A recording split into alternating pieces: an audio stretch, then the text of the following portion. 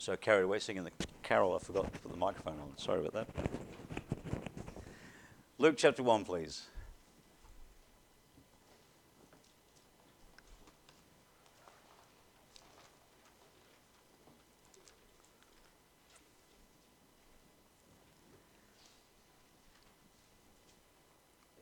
Luke chapter 1, and let's just read verse 57, and then we'll have a word of prayer.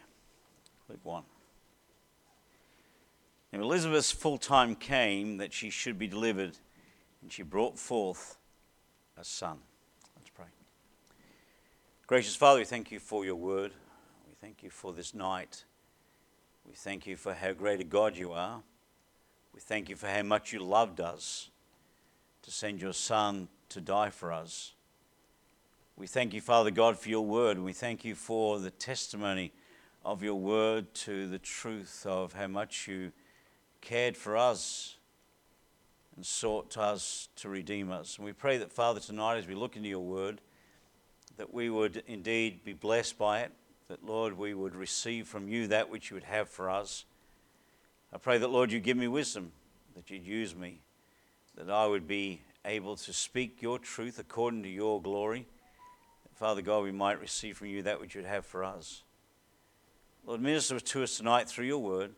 And bless us, we pray. In Jesus' name, amen. The famous English minister by the name of Isaac Watts was a hymn writer and a theologian. During his lifetime, he composed some 750 hymns. His works include famous hymns like When I Survey the Wondrous Cross and Our God, Our Help in Ages Past. Isaac Watts was also a genius. At the age of 4, he learned Latin. At the age of 9, he learned Greek. At the age of 11, he learned French. At the age of 13, Old Hebrew. Unfortunately, though, for Isaac, for all of his talents, he was not good looking. His one chance at love came and went when a young lady named Elizabeth Singer, who fell in love with him sight unseen through his published poems. Elizabeth was so taken with this man who could write so deeply and so passionately that she threw caution to the wind and in a letter asked him to marry her. But when they finally met, she retracted her offer. She later wrote that Isaac Watts was only 5 feet tall, with a shallow face, hooked nose, prominent cheekbones, small eyes, and a death-like colour. She said, I admired the jewel, but not the casket that contained it. You feel sorry for the guy, don't you? I read that this week, I thought, wow. Anyway, Isaac was never married. Okay, that was his one chance at marrying, and he never married. But you know what Isaac Watts did do was he spent his life focused on the glory of God. In 1719, Isaac Watts published a poetic work based upon Psalm 98 that would go on to become one of what many has considered to be the greatest Christmas hymn of all time, Joy to the World. You know, great music has always been associated with Christmas. And while we're familiar with many of the popular Christmas carols, such as Joy to the World, I think it would be true to say that we're not all that familiar with the biblical songs of Christmas. You know, we are familiar with the events of Christmas, aren't we? The angels, the shepherds, the virgin birth, and the baby. But you know, all those events are so stupendous that they result in the Bible in an outburst of singing. Singing that describes the impact that Jesus Christ would have upon the world. You know, songs come and go, but there are 4 songs of Christmas that have endured some 2,000 years. And Zacharias, remember we're looking at the story of Zacharias in Luke chapter 1, Zacharias composed the first Christmas song on the Christmas playlist, if you like, in Luke chapter 1, verses 68 to 79. In Latin, the song is named Benedictus, after the first word of the song, blessed. Look in verse 68. It says, Blessed be the Lord God of Israel, The song is called Blessed, Benedictus. And so firstly tonight, as we consider this Christmas song of Zacharias, this Benedictus, let's have a look at the background of this Christmas song. And the background starts in verse 57, which I read earlier, down to verse 67 of this passage. In Luke chapter 1 and verse 57, we learn that Elizabeth came to full term, and that in her pregnancy, and that she gave birth to the son that God had promised her back early in this chapter, when the angel appeared unto Zacharias when he was doing his duty in the temple and told him that his prayers had been answered and he would have a son. In verse 57, we find that promise now is fulfilled, and Elizabeth gives birth to a son just as God had promised. Several women turned up on the 8th day after the birth, when the child was due to be circumcised, and they determined to name the child Zacharias Jr. Look in verse 58. And her neighbors and her cousins heard how the Lord had showed great mercy upon her, and they rejoiced with her. And it came to pass that on the 8th day they came to circumcise the child, and they called him Zacharias after the name of his father. Elizabeth, however, tells the women that his name was supposed to be John. Verse 60 says, and his mother answered and said, Not so, but he shall be called John.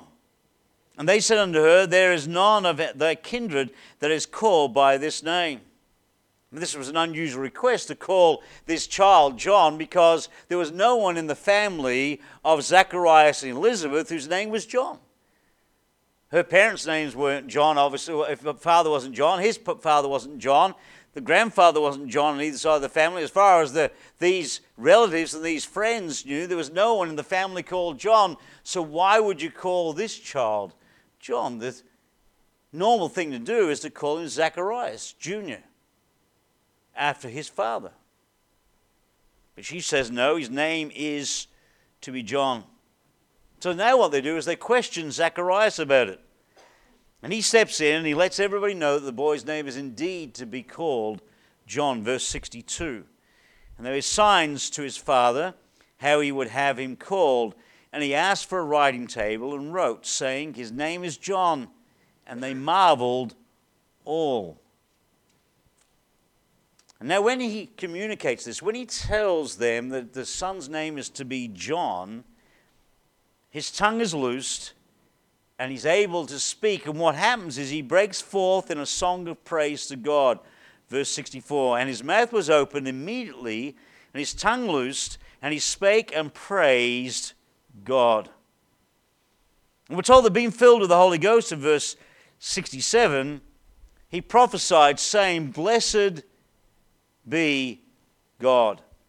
Notice what he says in verse 67. He says, and his father Zacharias was filled with the Holy Ghost, prophesied, saying, Blessed be the Lord God of Israel, for he hath visited and redeemed his people. Blessed be the Lord God of Israel. And what we have from verse 67 onwards is this Christmas song of Zacharias, this Benedictus. Zacharias now bursts into praise. In other words, Zacharias tells the people, in fact tells you and I, that there is much to praise God for at this time of the year. There's much to give thanks for. It's interesting that Zacharias doesn't give thanks for John. Zacharias gives thanks for the person that John is going to prepare the way for. He gives thanks for the Lord Jesus Christ. And each line in this magnificent song celebrates the fact that God has at long last come to redeem his people. This is a redemption song. This is about our Savior. He's not rejoicing about his Son. He's rejoicing about the Savior that is about to come. And you and I need to remember that Christmas is about praising God. You know, Christmas is about proclaiming that the Savior's come. It's about telling the story that Christ the Savior is born. That Jesus Christ is born to die on the cross of Calvary that we might have salvation. We ought to praise God at this time of the year. Now that's the background to the song. And I wanted to give you that so you know where we are, that I didn't miss anything in the story here before we actually look at the Christmas song itself. And so secondly tonight, let's consider with me the words of the Christmas song and the words of this Benedictus in verses 68 to 79. In verse 68 we read, "Blessed be the Lord God of Israel, for he hath visited and redeemed his people."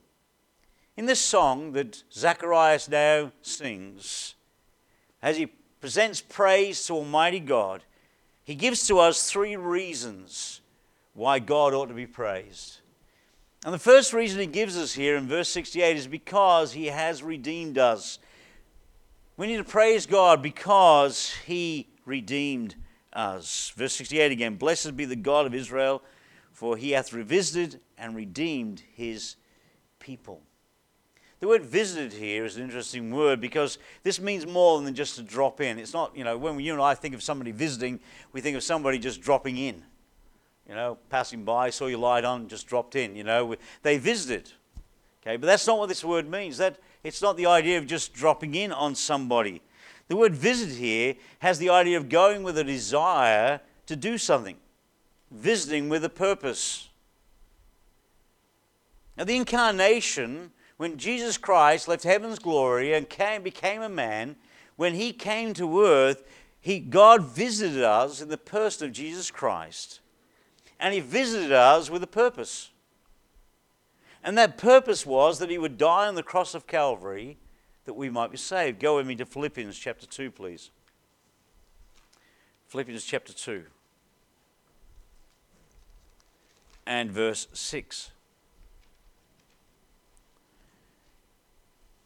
Verse 5, "Let this mind be in you, which was also in Christ Jesus, who being in the form of God, thought it not robbery to be equal with God, but made himself of no reputation, took upon him the form of a servant, was made in the likeness of men, and being found in the fashion of man, he humbled himself and became obedient unto death, even the death of the cross."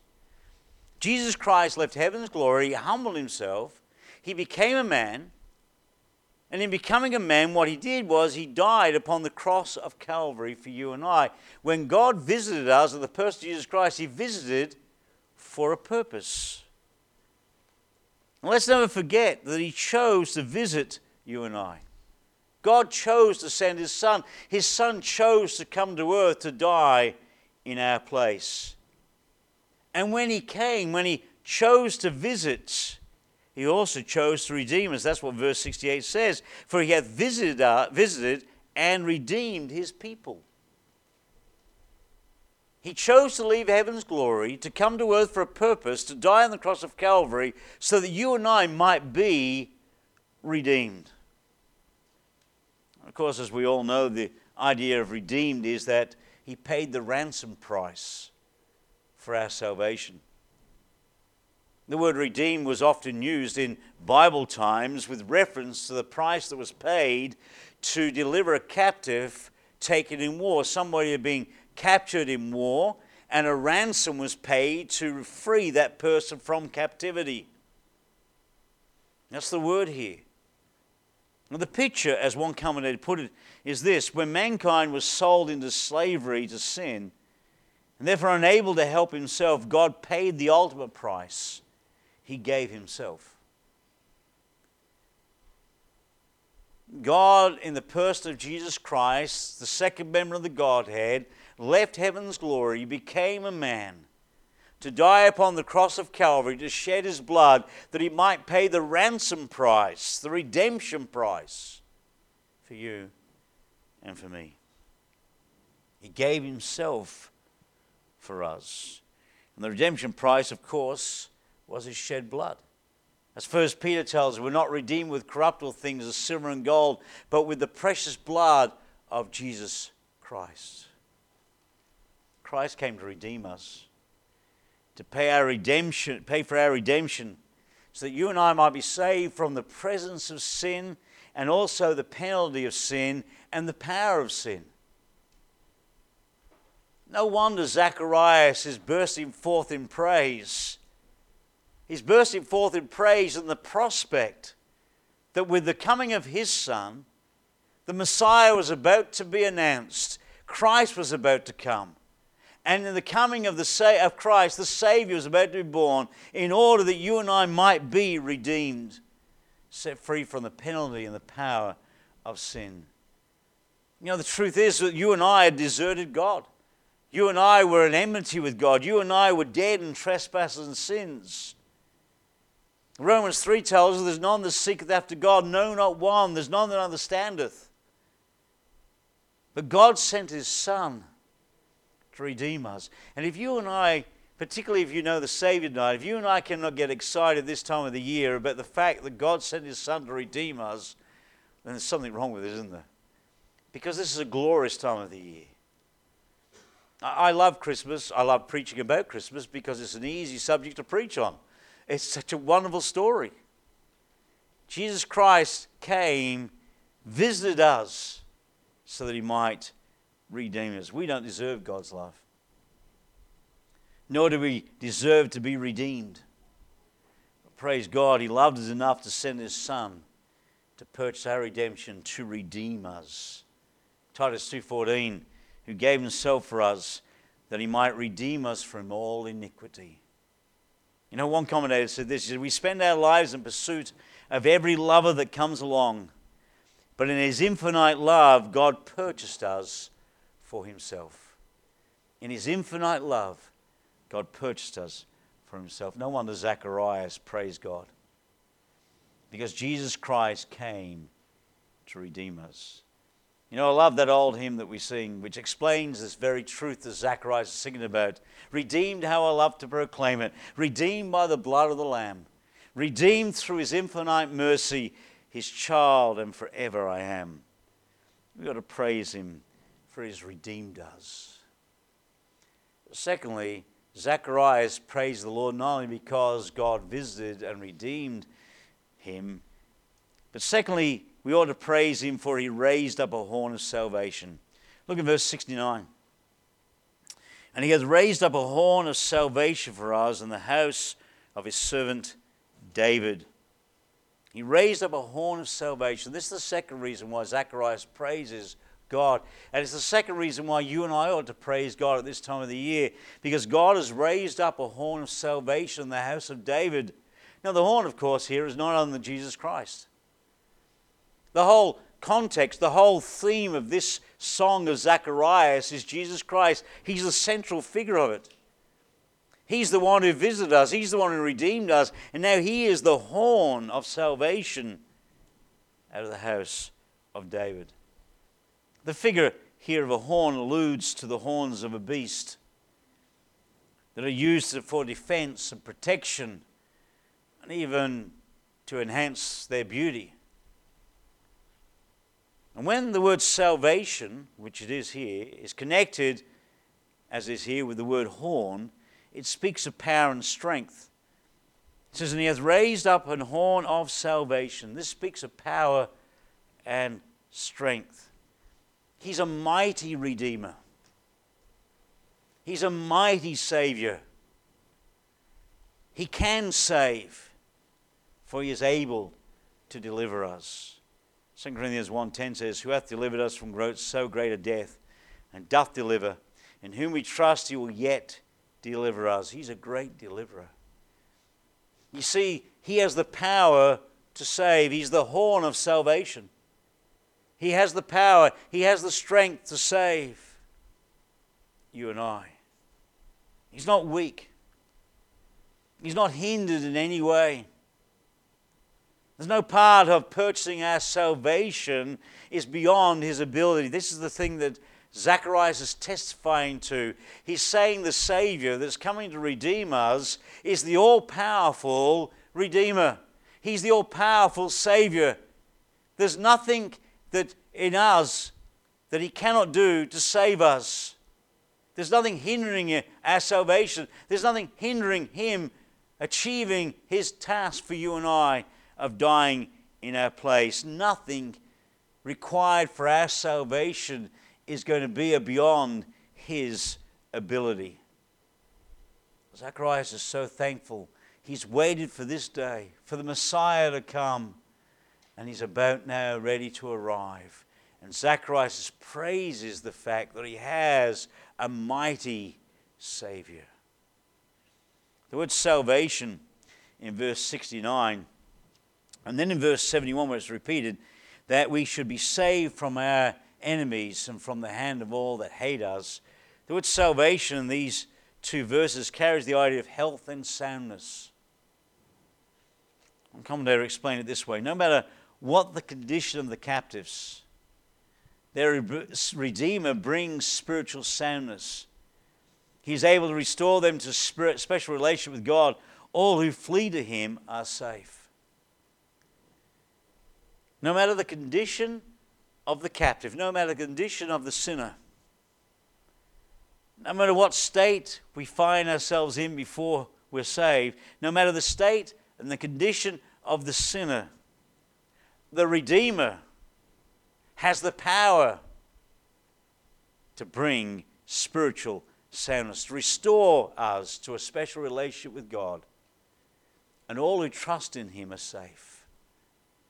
What Zacharias is declaring here is that nobody stands outside of the parameters of salvation. All can be saved. That whosoever calls upon the name of the Lord shall be saved. Believe on the Lord Jesus Christ and thou shalt be saved. There is nobody that stands outside of the power of the Savior. He's the horn of our salvation. He has the power to save. He has the power to save us because of His shed blood. And He will forgive all who will believe in Him. Look in Colossians, please. Colossians chapter 1. Colossians chapter 1 and verse 12. It says, giving thanks unto the Father, who hath made us meet to be partakers of the inheritance of the saints in light, who hath delivered us from the power of darkness, and hath translated us into the kingdom of His dear Son, in whom we have redemption through His blood, even the forgiveness of sins. Through His blood, you and I have been redeemed. Through His blood, He is able to save all who call upon Him. In verses 70 and 71, we're told that He would save Israel from their enemies. He says, and He spake by the mouth of His holy prophets, which have been since the world began, that we should be saved from our enemies, from the hand of all that hate us. Zacharias points to the fact the Messiah one day is going to give victory nationally to the nation of Israel. But when we apply that to you and I, in His death He has saved us from our enemies. That's what He says. He says that, spoken by the holy prophets, which since the world began, that He would save us from our enemies, from the hand of all that hate us. And for you and I, He saves us from our enemies. And that means that in His death, Christ has saved us from sin, which wars against our soul. Christ has saved us from Satan, the avowed adversary of mankind. Through His death, Christ has saved us from a world which has always been at enmity with Jesus Christ.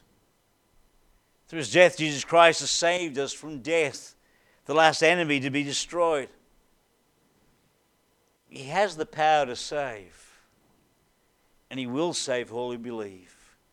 And that's a glorious truth. Zacharias is singing about our Savior. He's singing about our salvation. He's singing about how powerful our God is. He's able to save. Remember what the angel said to Joseph when he came to tell Joseph it was okay to marry Mary in Matthew chapter 1 and verse 21? He said, and she shall bring forth the son, and thou shalt call his name Jesus. Why? For he shall save his people from their sins. Jesus Christ came as our Redeemer to purchase our redemption. He visited us to pay the ransom price with His blood that you and I might be saved, so that you and I might have our sins forgiven. We might have victory over our enemy, the devil, and sin and death. It's worth noting that verses 68 and 69 are in the past tense in this passage. Blessed be the Lord God of Israel, for He hath visited and redeemed His people, And he hath raised up an horn of salvation for us in the house of his servant David.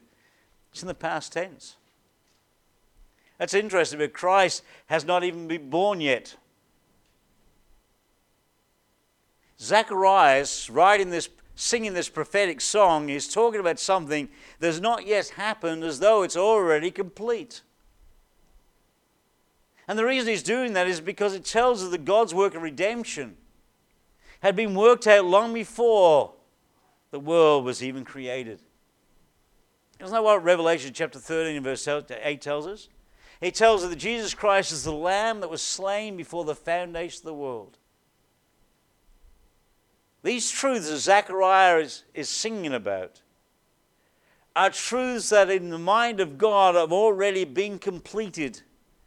Even though Christ has not yet come in this passage, in the mind of God it is finished. Christ has already died. Christ has already been born. Christ has already died. Salvation has already been purchased. Because God has promised it. This was God's eternal plan to save you and me. Note also that this Redeemer came from the house of David. Verse 69, and he raised up an horn of salvation for us in the house of his servant David. That's significant.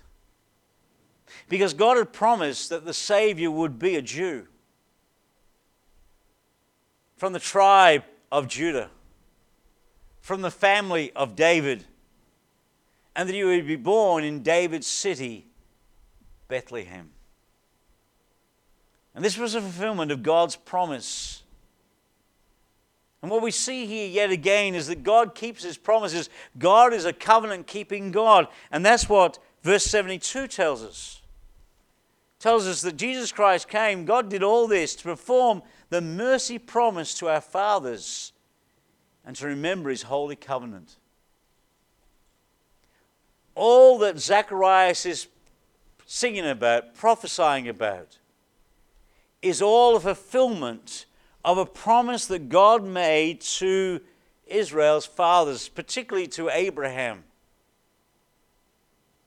And in doing what he's doing, in sending Jesus Christ, who was about to be born in Bethlehem of Judea, of the house of David, in the city of David, all of this is according to God's mercy and according to God's holy covenant. God keeps his covenants. And you and I indeed have much to praise God for every day of the year, but we have much to praise God for at Christmas time because he's redeemed us by his blood and he's saved us by his mighty power. Why? Because of his mercy and his covenants. In verse 73 it says this, the oath which he sware to our father Abraham. This covenant, this merciful promise that he made to Israel's fathers to remember his covenant was an oath that he swore to Abraham. And we're told in Hebrews chapter 6 verses 13 and 14 that God swore this oath by himself because there was no greater by which he could swear. You know, when we go to a court of law, we put up our hand, and if you've been to court, you put up your hand, put your hand on the Bible and say, you swear to tell the whole truth, nothing but the truth, so help me God. We swear by the Bible and swear by God because they're a greater authority than we are. But God, we're told in Hebrews chapter 6, swore an oath by himself because there is no greater than God. And the oath that he swore to Abraham. And the Abrahamic oath, the Abrahamic covenant was that God would bless Abraham and his posterity. And in his posterity, in the seed of Abraham, all the nations of the world would be blessed. God made an oath to Abraham that Abraham would have a son. That son would be Isaac. And in his son and all of the seed of his son, one day a Savior would come to die for the sins of mankind. God made that promise to Abraham, and God kept that promise. here in Bethlehem. We have a covenant-keeping God. Aren't you glad God keeps his promises? Aren't you glad that what God promised to Adam and Eve back in the garden, when he said that the seed of the woman would crush the head of Satan and Satan would bruise his heel? Aren't you glad that he promised back there, after Adam and Eve sinned, that God would send a Savior? Aren't you glad that he reaffirmed that promise to Abraham? That God reaffirmed the promise to Isaac and to Jacob and so on, to Joseph and on through the Israelites. Aren't you glad that God is a covenant-keeping God and he kept his promise so that you and I one day could look into the Bible. We could realize we're sinners before a holy God and realize that God had kept his promise. Jesus Christ came and died on the cross of Calvary. He visited us that he might redeem us, so that he might be the powerful Savior that we needed, so that you and I might have our sins forgiven. And the result of this victory, this result of this promise that was now being fulfilled in the coming of Messiah, is that you and I have freedom to serve. Look in verse 74. That he would grant unto us that we, being delivered out of the hand of our enemies, might serve him without fear, in holiness and righteousness before him all the days of our life. He redeemed us, so now we're free to serve him. He redeemed us to give us freedom to serve him. One commentator said, one principal end of deliverance from spiritual enemies by Christ is the service of God. Nothing lays a greater obligation on man to serve the Lord and glorify him than redemption by Christ. Nor is there anything that makes men more zealous of good works. You know, the salvation that we have in Jesus Christ, the redemption that is ours because of his sacrifice, frees you and I up to serve him. He sets us free not to do our own will. He didn't save you and I so that you and I could go about doing our own will. He saved you and I so that we could do his will. Because if we did our own will, then we'd be in bondage. He set us free to do his will so that we might enjoy his freedom. Notice what it says in verse 75. In holiness and righteousness before him all the days of our life. God wants you and I to understand that he has set us free. And freedom is found in serving him. Freedom is not found in you and I doing our own will. Freedom is not found in you and I doing what we want. Freedom is not found in you and I doing what we think is best for us. Genuine freedom is found in submitting to him, surrendering to the Savior and asking what his will is. And when you and I find his will for our lives, then we have genuine freedom. And you and I will be able to live in holiness and righteousness all the days of our life. God has set us free to serve him. And that's a glorious truth. We were in bondage to sin. You and I were in the slave market sin. We had the chains of sin about us. But at salvation, we've been set free. He broke the chains of bondage. He set us free. He took us into his dear kingdom. And now he gives us the freedom to serve him all the days of our life. We ought to praise him for he's redeemed us. And we ought to serve him because he's delivered us from the penalty and power of sin. We ought to praise him for our redemption. We ought to praise him for our salvation. And thirdly, along with Zacharias, we ought to praise him because of the remission of sins. Look in verse 76. And thou, child, shalt be called the prophet of the highest, for thou shalt go before the face of the Lord to prepare his ways. In this verse he's talking about John. To give knowledge of salvation unto the people by the remission of sins, through the tender mercies of our God, whereby the dayspring from on high hath visited us, to give light to them that sit in darkness, in the shadow of death, and to guide our feet into the way of peace. And the only verse in the whole of this song that has reference to his son is verse 76, where he says, "And thou, child, John the Baptist, shall be called the prophet of the highest." John is the last of the Old Testament prophets. And the reason he's going to be a prophet of the highest, because he's going to go before the face of the Lord, go before the face of Messiah, to prepare his ways. He's a voice of one crying in the wilderness, "Prepare ye the way of the Lord." He's the one who's going to say, "Behold the Lamb of God, which taketh away the sin of the world." This John is going to come. And what's he going to do? Verse 77, he's going to give knowledge of salvation unto his people by the remission of their sins. Christ is going to come, give knowledge of salvation and the remission of sins. The word remission here in verse 77 means to send away, to dismiss. The idea is there's a cancelling of the debt here. It's like the song says, the old account was settled long ago. And what we have here in salvation, Christ visited us to pay the ransom price for us, that you and I might be saved. And when we're saved, we have our sins remitted. In other words, salvation is possible because of the forgiveness of sins. The word remission means to forgive. We've had our sins forgiven. We are redeemed.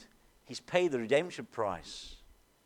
We have a mighty Savior who saves all who call upon him for salvation and sets us free from bondage to serve him.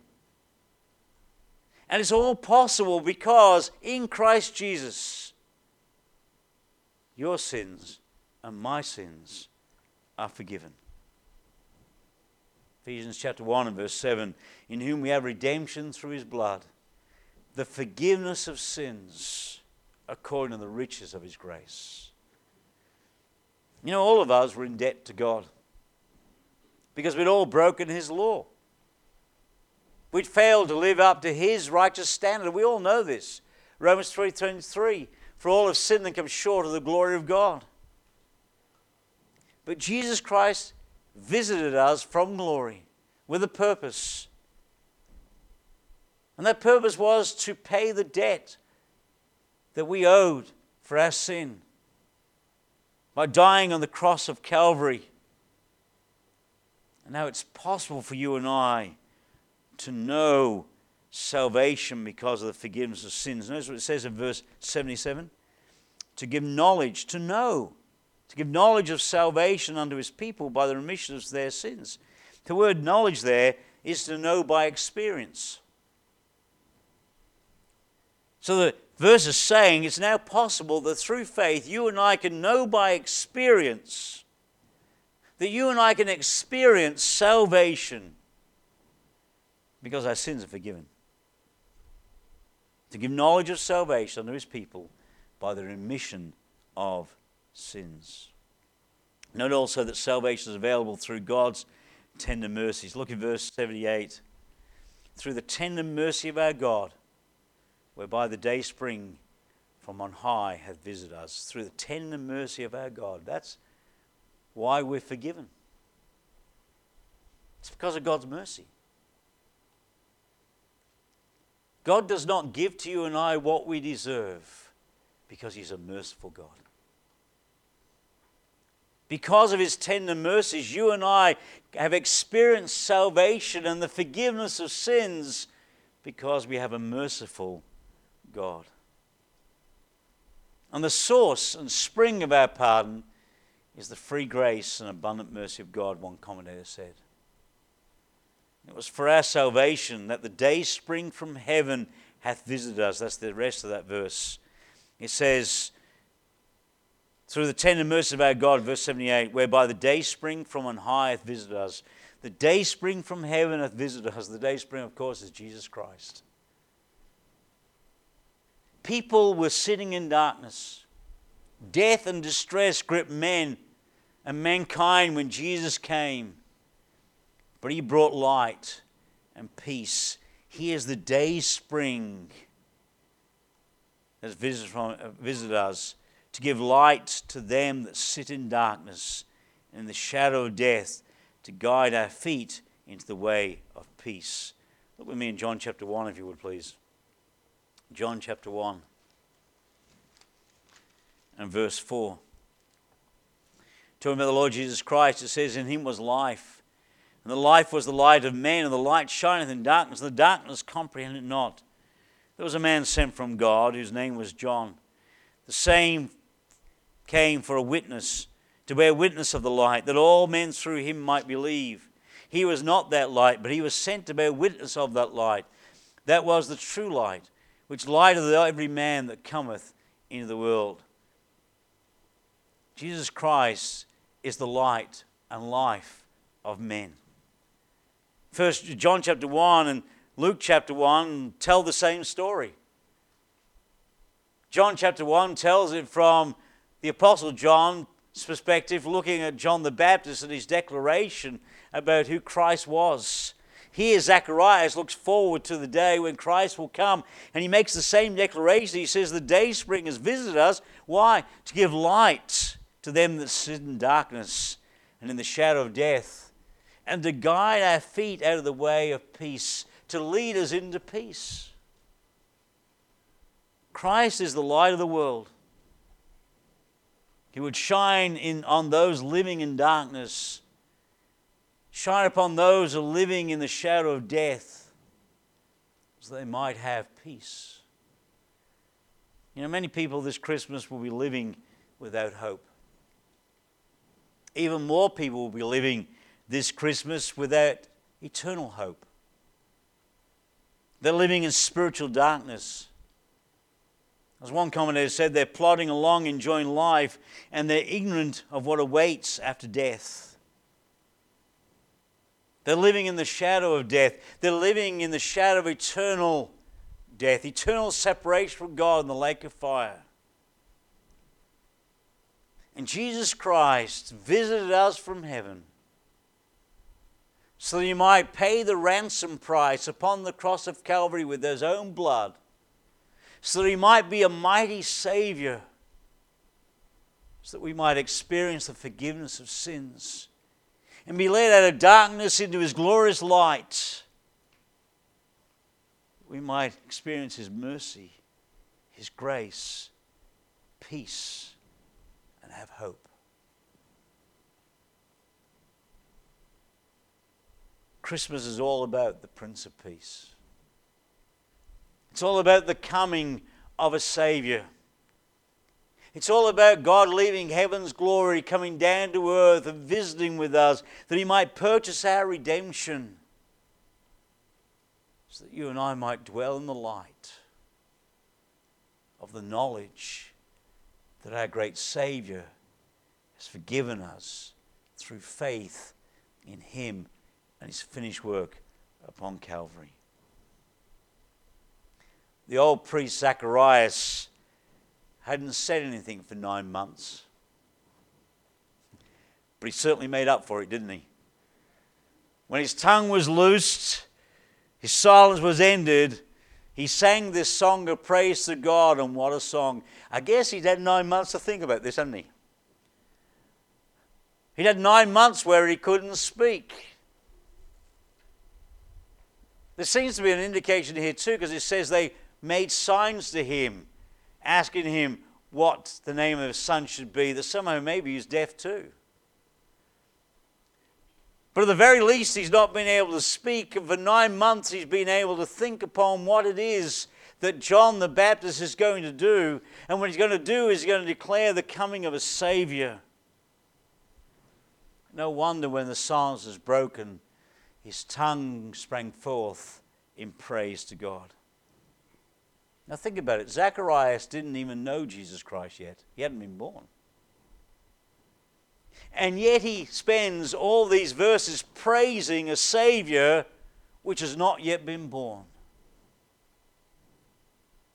Beloved, we know so much more about Jesus than Zacharias did.